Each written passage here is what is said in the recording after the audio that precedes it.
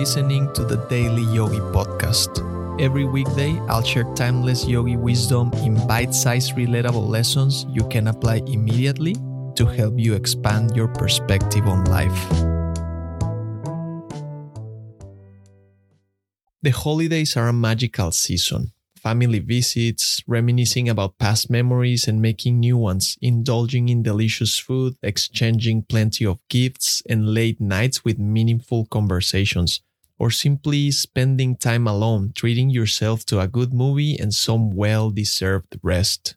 My dad, who is 62 years old, often says, "Life flies by," and emphasizes the importance of enjoying each moment to the fullest.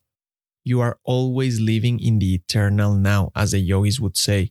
Your life is made up of a continuous supply of nows. Just think about it. You're never in the past or the future. You're always here and in the now. The key to finding more peace and contentment is to be present and fully immersed in what's in front of you. Time will continue to pass, my dad told me. Experiences will continue to add up in your life, and you have the opportunity to enjoy everything on your journey, in good times and bad, as you have done until now in one way or another. Although he's no yogi, in many instances he behaves, thinks, and speaks like one. He continuously shares his wisdom with me and all my family, and I learn from him. Wisdom is wisdom, wherever it comes from. The passage through this early life has different stages, each with its challenges, situations, good and bad moments, ups and downs, elements to take advantage of or discard, and different people who share a lot or barely any time with us. Your current personality and body are not eternal. Your essence is. Your real self is. But most of us won't consciously remember that.